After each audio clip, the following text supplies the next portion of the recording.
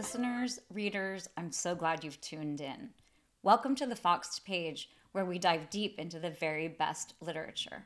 You'll come away with a richer understanding of the text at hand, all while learning to read everything a little better. Today, I am so excited. We are going to dive in to one of our How to Read segments. So today we're going to tackle one of the most important facets of literature, which is simply narrative voice, or narrative stance, or perspective, or point of view. This convention has lots and lots of different names, different ways to think about it, and yet they all boil down to essentially who is telling the story and what voice is the reader hearing. So you can break this down essentially into sort of three categories. There is the first person, the second person, and the third person.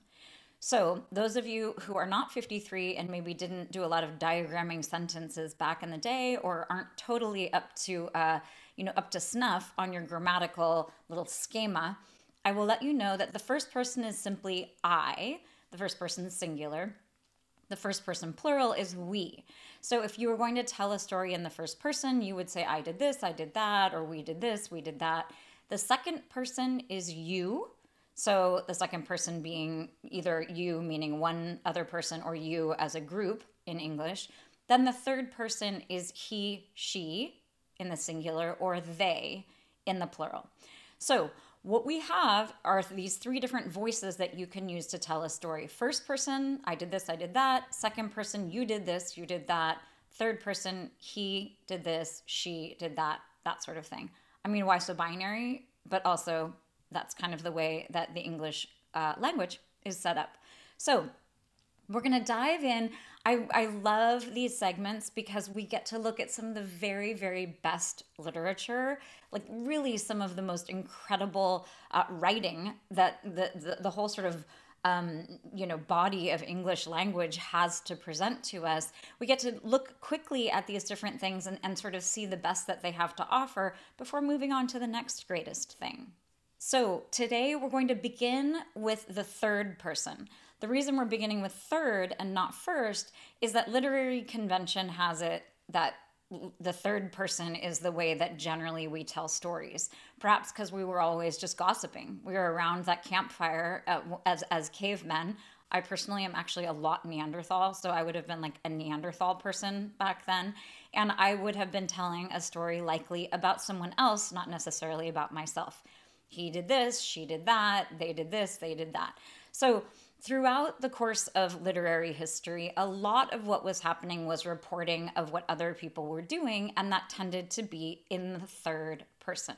So we're going to go way, way, way back. We're going to Japan, actually, on our first stop. We're going literally to the year 1010. I mean, this is like, it's the beginning of the 11th century. It was even hard for me to figure out like what year that would be, beginning of the 11th century. Turns out it's about the year 1010, at least as far as scholars can tell, when we had this amazing book called The Tale of Genji, which is, many people think, the very first novel. Not only is The Tale of Genji the first novel, but it is written by a woman. It's written by a woman. Her name is Murasaki Shikibu. And she was a woman of the Japanese court. So we're going to dive into this very, very, very old book and see what the third person looked like in 1010. This is the first line of this very, very long novel. Okay. In a certain reign, there was a lady not of the first rank, whom the emperor loved more than any of the others. So if this sounds a little bit like a fairy tale to you, that is not a coincidence. This idea of telling a story from the third person, but also from a really, really sort of vast amount of time, as if it had sort of always been the case. Like this is where we get that sort of once upon a time convention. You have this sense of this omniscient narrator. So we're going to talk a bit about omniscience in just a moment. But here you have this omniscient narrator who is telling this story as if it has sort of always been known and as if it is a truth. So you have this third person about the emperor and the lady notably the lady is not like of the finest ladies of the court. But you have these titles, you have it, it seems as if the narrator is telling the story from very, very far, far away. This is not an up close and personal view. We're talking about an emperor and a lady of the court. So it's as if the camera, if we're thinking in movie terms, it's as if the camera has pulled way, way back and is looking at these people as types who are in fact very far away. Okay. A quick note on omniscience. Omniscience simply means all-knowing. So when you have what is called an omniscient narrator, which is actually, through the sort of history of literature, that was often the standard, if not always the standard. You had this omniscient narrator, meaning this third-person narrator who was sort of godlike and who seemed to know everything that was going on and could give you all sorts of backstory, in this case, about the emperor or about the lady. This kind of all-knowing, omnipotent, invisible, godlike narrator would allow you to have all of the pieces of information you needed about the woman's class, about where she stands in the court, about the history of the emperor, presumably all of these intimate details, because the Tale of Genji is actually known as a pillow book. So it would have been a very intimate story on some level, and yet it would have been told by this omniscient narrator who knows all and who is able to go, sort of not only into the background, but into the minds and the, the perceptions of all of the people in the book. So I had a writing teacher once who said that you could only write in an omniscient voice. You could only write as an omniscient narrator if you truly believed in God, which I just don't really think is true. I really think one of the things that we should question, along with the idea that omniscient narrators are always telling a truth, is the idea that maybe you don't have to believe in capital G God in order to write in the omniscient perspective. But it is very handy. You can imagine all of the ways that it's very helpful to have an omniscient narrator, because that narrator can fill in all of these gaps and all of these holes and backstories, and it can tell us about motivation, and it can answer all of our questions in this very handy, very authoritative, sort of true speaking voice. So you can imagine there are also some problems with that, because the history of literature is largely the history written by wealthy men. So you have a lot of, random people, well, sometimes very smart people, but, like really in the bigger scheme of things, kind of random people writing these sort of truths and writing big fat books that purport to, immerse you in a reality that is really just the creation of one person, usually a man, who is claiming, in fact, to have this kind of God-like knowledge about a world that they are sharing with you. So just as soon as I have told you that the third person was largely the sort of standard for literature throughout history, I'm going to make an exception, which the next book that we're looking at quickly here, Don Quixote de la Mancha, by Miguel de Cervantes, is an exception, in fact, to so many of the rules that were sort of standard. It was published in the beginning of the 17th century, so like I'm going to say 1603, right off the top of my head. Let me see how close I was. I'm back, 1605. I was off by 2 years. That's pretty good. So early 17th century, 1605, right around the time that Shakespeare is writing things like Hamlet and Macbeth, we have this Spanish writer who writes this insanely great novel, largely because it is breaking down all sorts of convention. In it, we have someone who is an unreliable narrator, who is really a man who lives in his dreams, hence the term quixotic. And we have this kind of flight of fancy in lots of ways that was just this unbelievably unconventional thing. But it is very useful for our conversation today, because it is giving us a little bit of a shift from the third person in the Tale of Genji to the first person here at the opening of Don Quixote de la Mancha. Okay. At a certain village in La Mancha, which I shall not name, there lived long ago one of those old-fashioned gentlemen who are never without a lance upon a rack, an old target, a lean horse, and a greyhound. Oh my gosh, you guys, we have got to do a lecture on this. We meaning I, because I'm just transported back to the Mancha here. the Spanish plains, that is. So what we have here is this really interesting kind of hybrid, because we have this idea at a certain village in La Mancha, which I shall not name. You have that idea of kind of starting far away. We're starting with a geographical area, in much the same way that with the Tale of Genji, we have the idea of this emperor and this woman in the court. Here we're starting with a much kind of lowlier situation, but we're talking about a village, and it's named from far away. We're not sort of busting right into the middle of a conversation. We're not given someone's innermost feelings right away. We're being situated sort of geographically and otherwise. But here we have we have this first person narrator who, it turns out, is going to get up to some really interesting stuff in the course of the novel. But right in that very first line, because you have the distance of at a certain village in La Mancha, so you have this, this sort of looking at it from very, very far away, and then we shift into this somewhat cagey narrator here who says, which I shall not name. So we have this very quick, sort of mischievous narrator popping in and saying, I'm not going to give you all the information you want. But then he, which is purposeful, then he brings the scope back out and describes this type who never is without a lance, and is never without their trusty steed, and is never without all of the trappings of knighthood, which is exactly what this book is going to do. So you have this kind of hybrid in some ways where you have a kind of an omniscient feel to the narrator, and yet the narrator is a person who is using the first person, I. Okay, so we began in 1010, we've jumped all the way to 1605, not 1603, and now we're going to jump ahead to 1813 to take another look at an example of the third person. Okay, do you know what was published in 1813 that we might be interested in? Ta-da! It is Sense and Sensibility by Jane Austen. I'm very happy to include a woman here, and a very capable and a very well-known, and in fact still very popular today, writer named Jane Austen. And this is published in 1813. We're going to dive right in. And it's so fun for me to look at these first lines because they're honestly just so famous. I mean, at least for me. But I think that they will ring lots of bells for you as well. Here is the first line of Pride and Prejudice.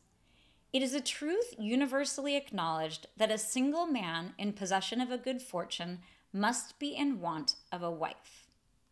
So I love this for so many reasons. One of them is that we have our Jane here, our Jane Austen, really taking on this voice of authority. And not only is she taking on the voice of authority, but she is really just pumping up the jam on the idea of this, I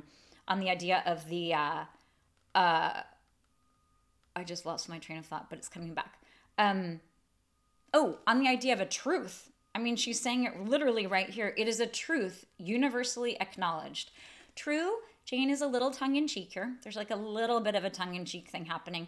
But this is also just really her being very, like, she's going to give us the truth of this situation. And she's going to, I mean, this is such a nimble and such an amazing omniscient narrator, because there are so many people in these Jane Austen novels and so much is happening plot-wise that she really, this is a narrator who really needs a lot of authority in order to be able to kind of spin out these yarns and to really have us care about the outcomes of all of these women at the beginning of the 19th century. Okay, good. So that's another example of this kind of authoritative, omniscient third-person narrator. Okay, now we are going to jump ahead. I'm going to read the first line for you, and you can maybe just think about it. See if you can guess it yourself. It was the best of times. It was the worst of times. It was the age of wisdom. It was the age of foolishness. It was the epoch of belief. It was the epoch of incredulity. It was the season of light. It was the season of darkness. It was the spring of hope. It was the winter of despair. We had everything before us. We had nothing before us. We were all going direct to heaven. We were all going direct the other way.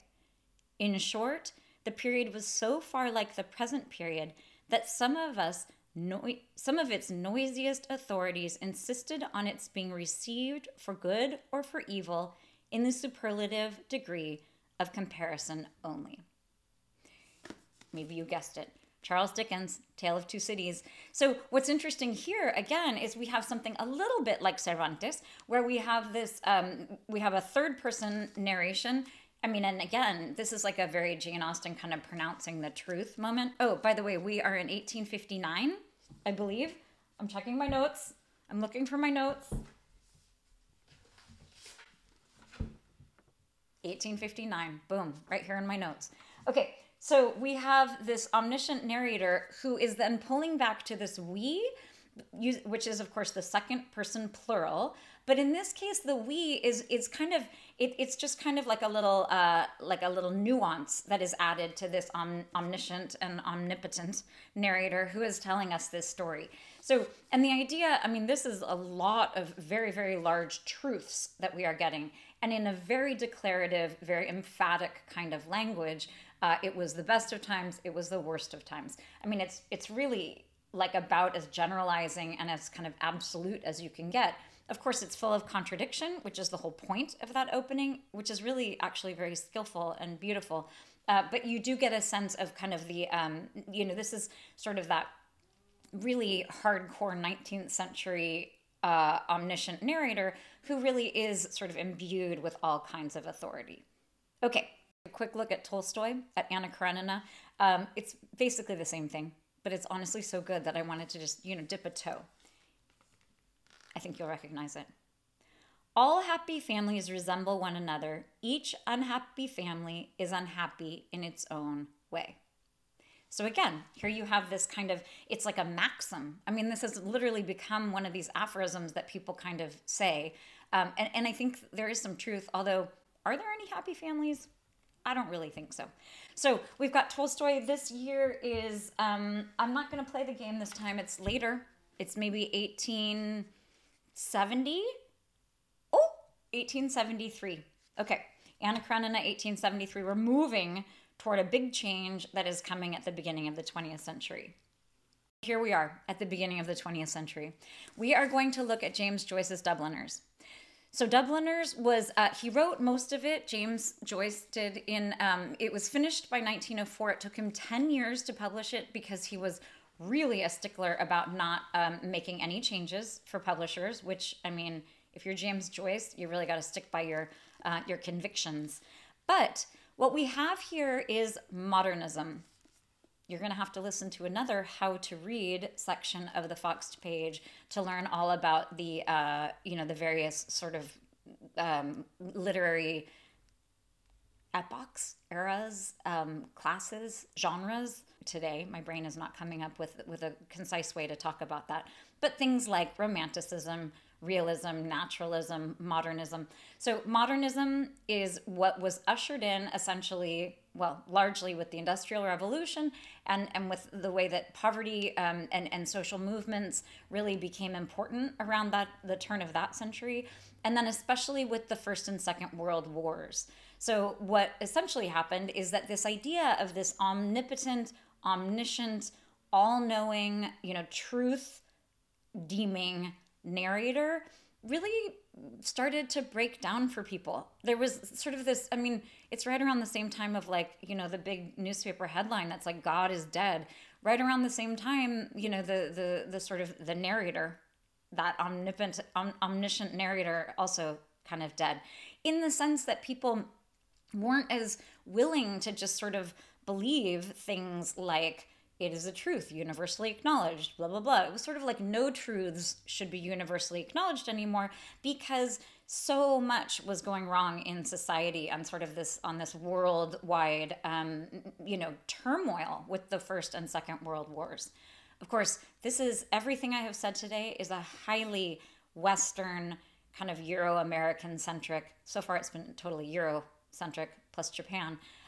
This is, I have my knowledge, my body of knowledge, and it is not global, not as global as I would like. So take that with a grain of salt.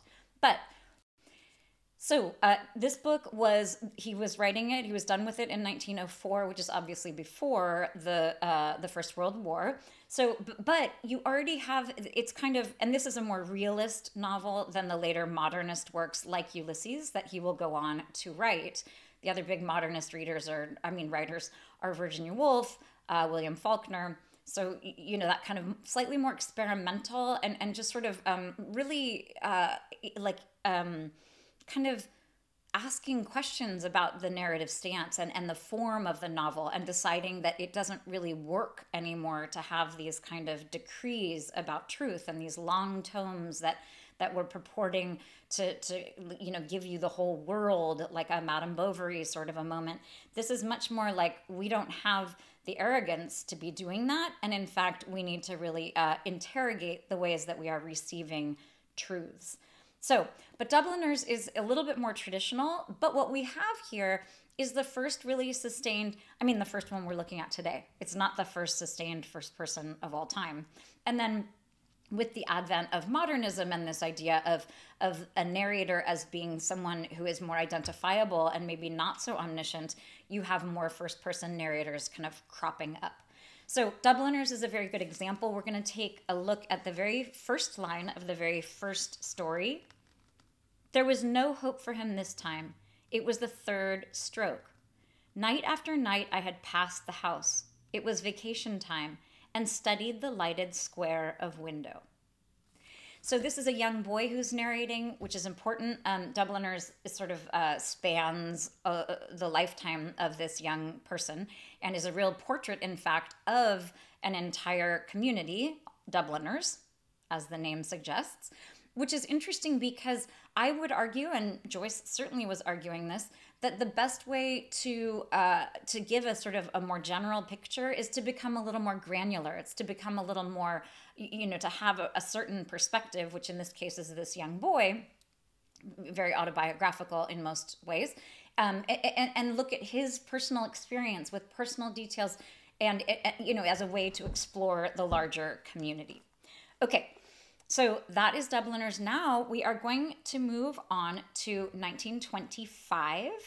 So in 1925, we have the publication of The Great Gatsby by F. Scott Fitzgerald. And this is, in some ways, it's a continuation of the idea of Joyce's first-person narrator in Dubliners. It is sort of an extension of this concept, a very zeitgeisty thing at the beginning of the 20th century. I'm not sure, we don't want to classify Fitzgerald as a full modernist, but he definitely has modernist elements and was definitely part of that whole era, simply in part because of the timing. So it was 1925. Mrs. Dalloway is also 1925. To the Lighthouse is 1927. But we have this first line of The Great Gatsby. In my younger and more vulnerable years, my father gave me some advice that I've been turning over in my mind ever since. Which is a great, it's such a great line. And in fact, the narration in The Great Gatsby is, I could talk for days and days about the Nick Carraway. So this is this kind of, he sometimes is called a peripheral narrator or a peripheral first-person narrator. It's simply someone who's telling the story with a bit of remove. They're part of the world of the story, but they're not totally involved in it. And it's a really good convention because it allows us to, the narrator is close enough to have a good understanding of what is happening, but the narrator is also far enough to have a little bit of objectivity and to sort of ask questions and to be curious about what's happening. They're not a fish in water. They're not someone who is so mired in the story that they can't see it. In fact, they're someone who is bringing a very inquisitive and very sort of objective perspective onto the whole thing. So this does get us to one of the limitations of the first person, which I'm always really interested in, and it is the following. And sometimes Fitzgerald it gets a little bit out of his grasp. So in that story, you have Nick Carraway, who moves into the small little cottage next door to Gatsby's huge, big, elegant home. And the story is very much Nick Carraway's. He is telling it from an institution where he is residing at the very end of the novel. So he's a very important person, and yet he is only one person. So the limitation of the first person is that sometimes in Gatsby, it's not it's not ever like really clumsy where you're like, there's no way this is happening. But a lot of what is happening, it's a little bit of a stretch of the imagination and of credulity to believe that Nick Carraway would know all of this stuff. So, I mean, you can think about it. The first person is a little limiting. It's a limiting kind of a narration because one person can only know so much. They can only have, one certain objective perspective, and they can only ask so many questions, and it's only plausible for them to have certain interests and certain, like certain experience of their own that they're bringing to the story. So, and also just kind of logically speaking, they're just simply not present for everything that is happening in the story.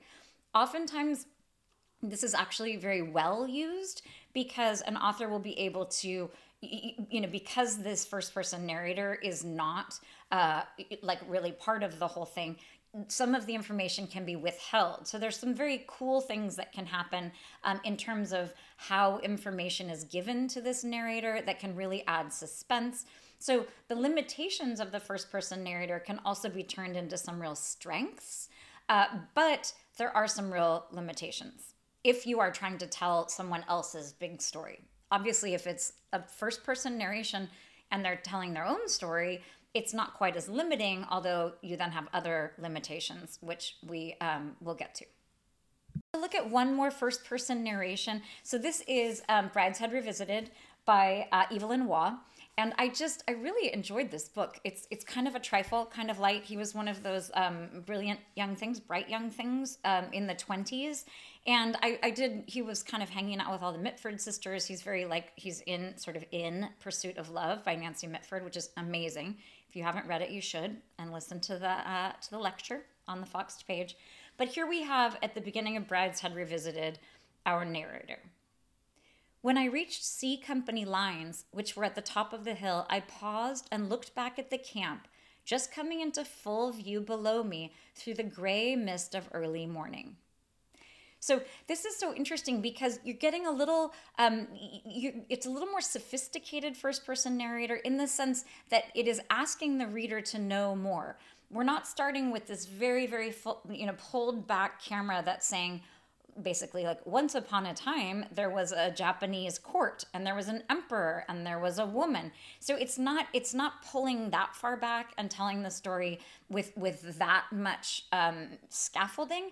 It's trusting that we readers will be able to understand when he says, when I reached C Company lines, that we understand that this is a soldier, we understand that there's a war going on, we understand that we are going to be given a lot more information about this person, but we're definitely kind of dropped into the middle of a story, which is a beautiful way, I think, of really grabbing the attention of the reader, and it's something that the first-person narration is very good at. You can also, of course, drop into the middle of this situation with a third-person narrator, absolutely, but I think this is a good example of the way that after modernism, so this book is 1945. Let me check the notes. 1945, boom.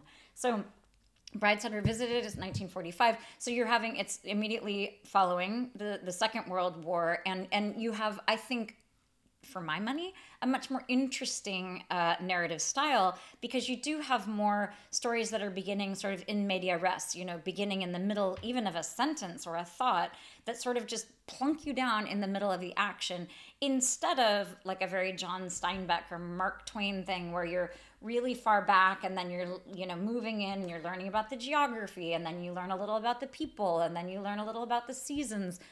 I mean, I'm making that sound awful, and all of that is good too.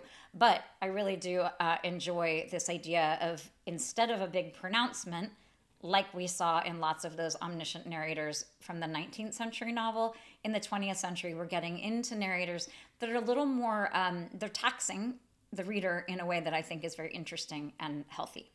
Okay, so I want to look at a very important aspect of the third-person narration that it was something, it was really kind of the lifeblood in some ways of the modernist movement, although it began, arguably with Flaubert. It began in 1957. Wow, 1857, when he published Madame Bovary. So he was very famous for something called free indirect discourse. So that is simply the following. You have that same omniscient narrator, a narrator who knows everything that's going on and sort of purports to paint this very detailed and very full image of an entire world, and you're expected to believe that all of those things are true, and you're supposed to just kind of like, revel in all of the sense of being present in this world. But the free indirect part means that the free part is because this narrator is able to move into the consciousnesses of all of the different characters. So not only do you have this narrator who can tell you all the kind of truths about a world that is being created by the author, but in this case, the narrator can move into it's like a Body Snatchers thing. He can move. I never saw that movie. I don't even know what a body snatcher is, but he can move into a character and tell you essentially what that person is thinking. And also, one of my favorite things is the narrator should, if they're worth their salt, be using the language of that person. So one of the things that this does is it's very sort of democratizing, because we begin to hear the voices not just of this omniscient, typically male, authoritative figure, but we're having the language of, young women who are like the scullery maids, whatever that is. Or, you have a boy who is a peasant or a serf. Or, in Madame Bovary, we have the young helper of the doctor. So we have a much broader vision of the language of society and society itself. So we're going to take a look at, oh my gosh, it's one of my favorite novels. It is my favorite writer, Virginia Woolf. And we're going to dive in very briefly to a scene that's relatively late in Mrs. Dalloway that is an excellent example of this free indirect discourse. So this is a scene from Mrs. Dalloway. In this version of Mrs. Dalloway, it is on page 150 and 151. So this is after Lucrezia has learned that Septimus has died, and Mrs. Filmer and a doctor are both attending to her, but she does not know yet that Septimus has died, and Mrs. Filmer is concerned about her knowing. But Mrs. Filmer pooh-poohed. Oh no, they were carrying him away now. Ought she not be told? Married people ought to be together, Mrs. Filmer thought, but they must do as the doctor said. Let her sleep, said Dr. Holmes, feeling her pulse. She saw the large outline of his body standing dark against the window. So that was Dr. Holmes. One of the triumphs of civilization, Peter Walsh thought. It is one of the triumphs of civilization, as the light, high bell of the ambulance sounded. So it's a little choppy reading this, and I hope you're not too discombobulated, although in part Woolf is wanting the reader to feel a little bit unmoored and a little unsettled here at what is sort of well, it's not exactly the climax of the novel, but it is a denouement. It's sort of the falling action of the novel that is very intense and very difficult for everyone. Everyone's under a lot of stress. But what we want to look at here is this narrator who is no longer this kind of all-knowing, authoritative, like telling us a pronouncement, all happy families are the same. It's not anyone making a pronouncement. It's someone who is very closely identified with the characters in the story. This Mrs. Filmer person is a very minor character and is someone, of a sort of a working class. And when she's concerned, they were carrying him away now. So she's reporting what is happening in the story. Septimus is being carried away. And then she has this thought, married people ought to be together, Mrs. Filmer thought. So you have, and there are no quotation marks or anything. This is Woolf. This is this stream of consciousness thing that she's so famous for. So, but you have this signpost here that we are still in Mrs. Filmer's mind. This is what Mrs. Filmer is thinking. And then it's so masterful and so deft. Then we move on to this next part, but they must do as the doctor said. So you have this, she's sort of having her own thoughts, and then her respect for authority kind of hijacks those thoughts. And she's like, oof, but we have to do what the doctor says.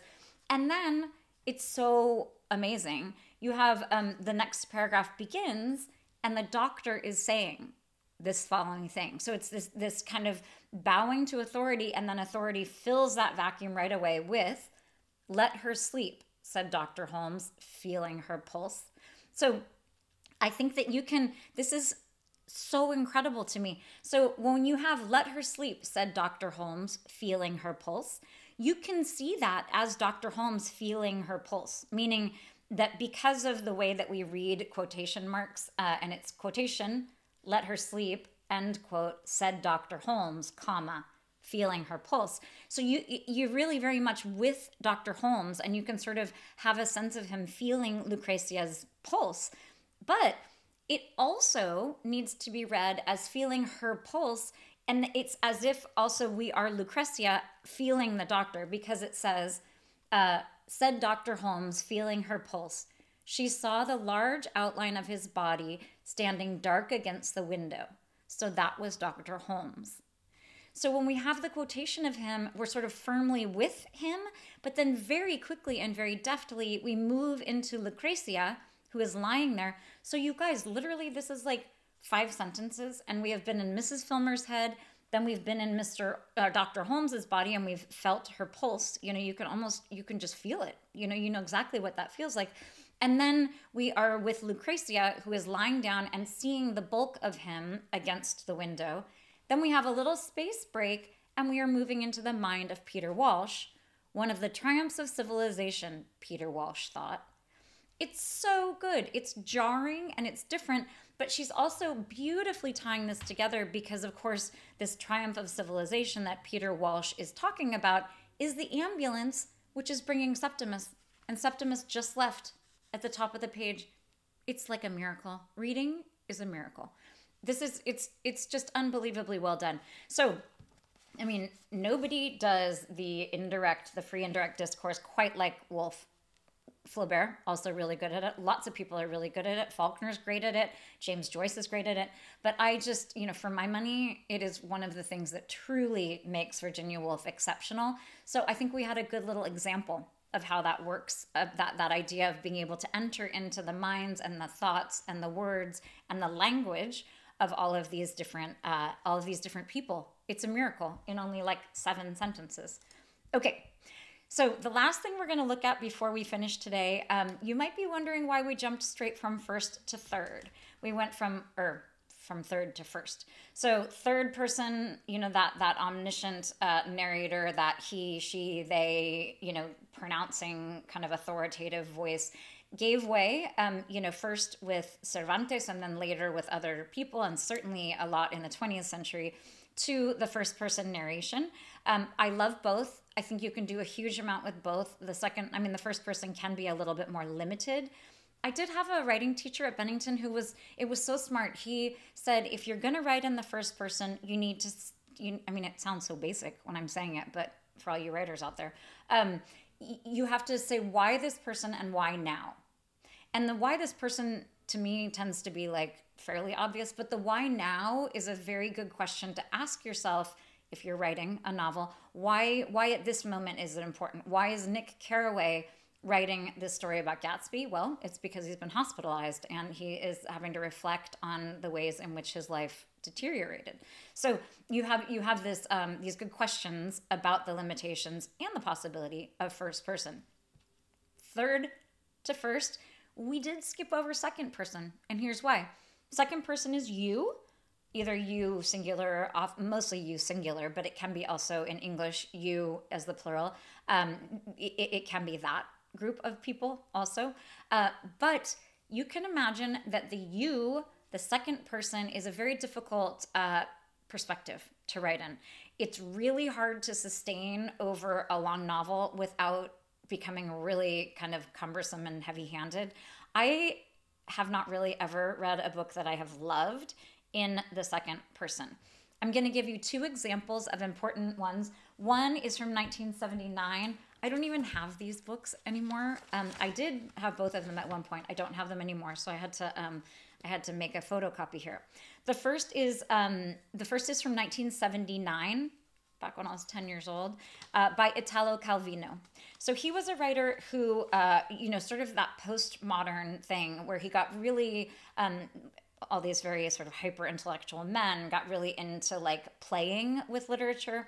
And this is a very good example, like playing with the conventions of the novel. So I love the title of this book. It's called If on a Winter's Night a Traveler. It's like the most compelling title. Unfortunately, the book itself did not quite live up in my mind to the title. This is the very first line of it, and it is the second person, and I think you'll immediately see why the second person is perhaps a little trickier than first or third. You are about to begin reading Italo Calvino's new novel, If on a Winter's Night a Traveler. Relax, concentrate, dispel every other thought. Let the world around you fade. Best to close the door. The TV is always on in the next room. Tell the others right away, no, I don't want you to watch TV. Raise your voice. They won't hear you otherwise. I'm reading. I don't want to be disturbed. Okay, I'm actually loving the beginning of this right now because that's literally me. Although you guys know how much I love television. I mean, in the evening, I am always watching TV, never reading. But I totally get this idea of like, no, quiet. I'm in here reading. Don't disturb me. But you can see, slight digression, you can see here where this, you did this and you did this, relax. I mean, then he goes on and tells you first take off your shoes, do this, do that, do the other thing. It's called the imperative tone. It's not great, in my opinion. It's a little tricky because in this case, he's also directly talking, it's the author, and this authorial voice, this narrative voice, is talking directly to a reader, which is always the case, but in this case, it's kind of hyper, it's like a hyper case of that because it's very much about the experience of reading this novel. In comparison with another book that I actually really did like when it came out in 1984, which is Bright Lights, Big City by James McInerney. J McInerney. So the first couple of lines of Bright Lights, Big City are, and this came out in 1984. You are not the kind of guy who would be at a place like this at this time of the morning. But here you are, and you cannot say that the terrain is entirely unfamiliar, although the details are fuzzy. So I like this better. I like this better in part because we know as a reader, again, readers have gotten pretty savvy about different narrative stances, different perspectives. We know here that when he's saying you are not the kind of guy who usually finds himself in a nightclub at this hour of the morning, we know that we aren't actually that guy.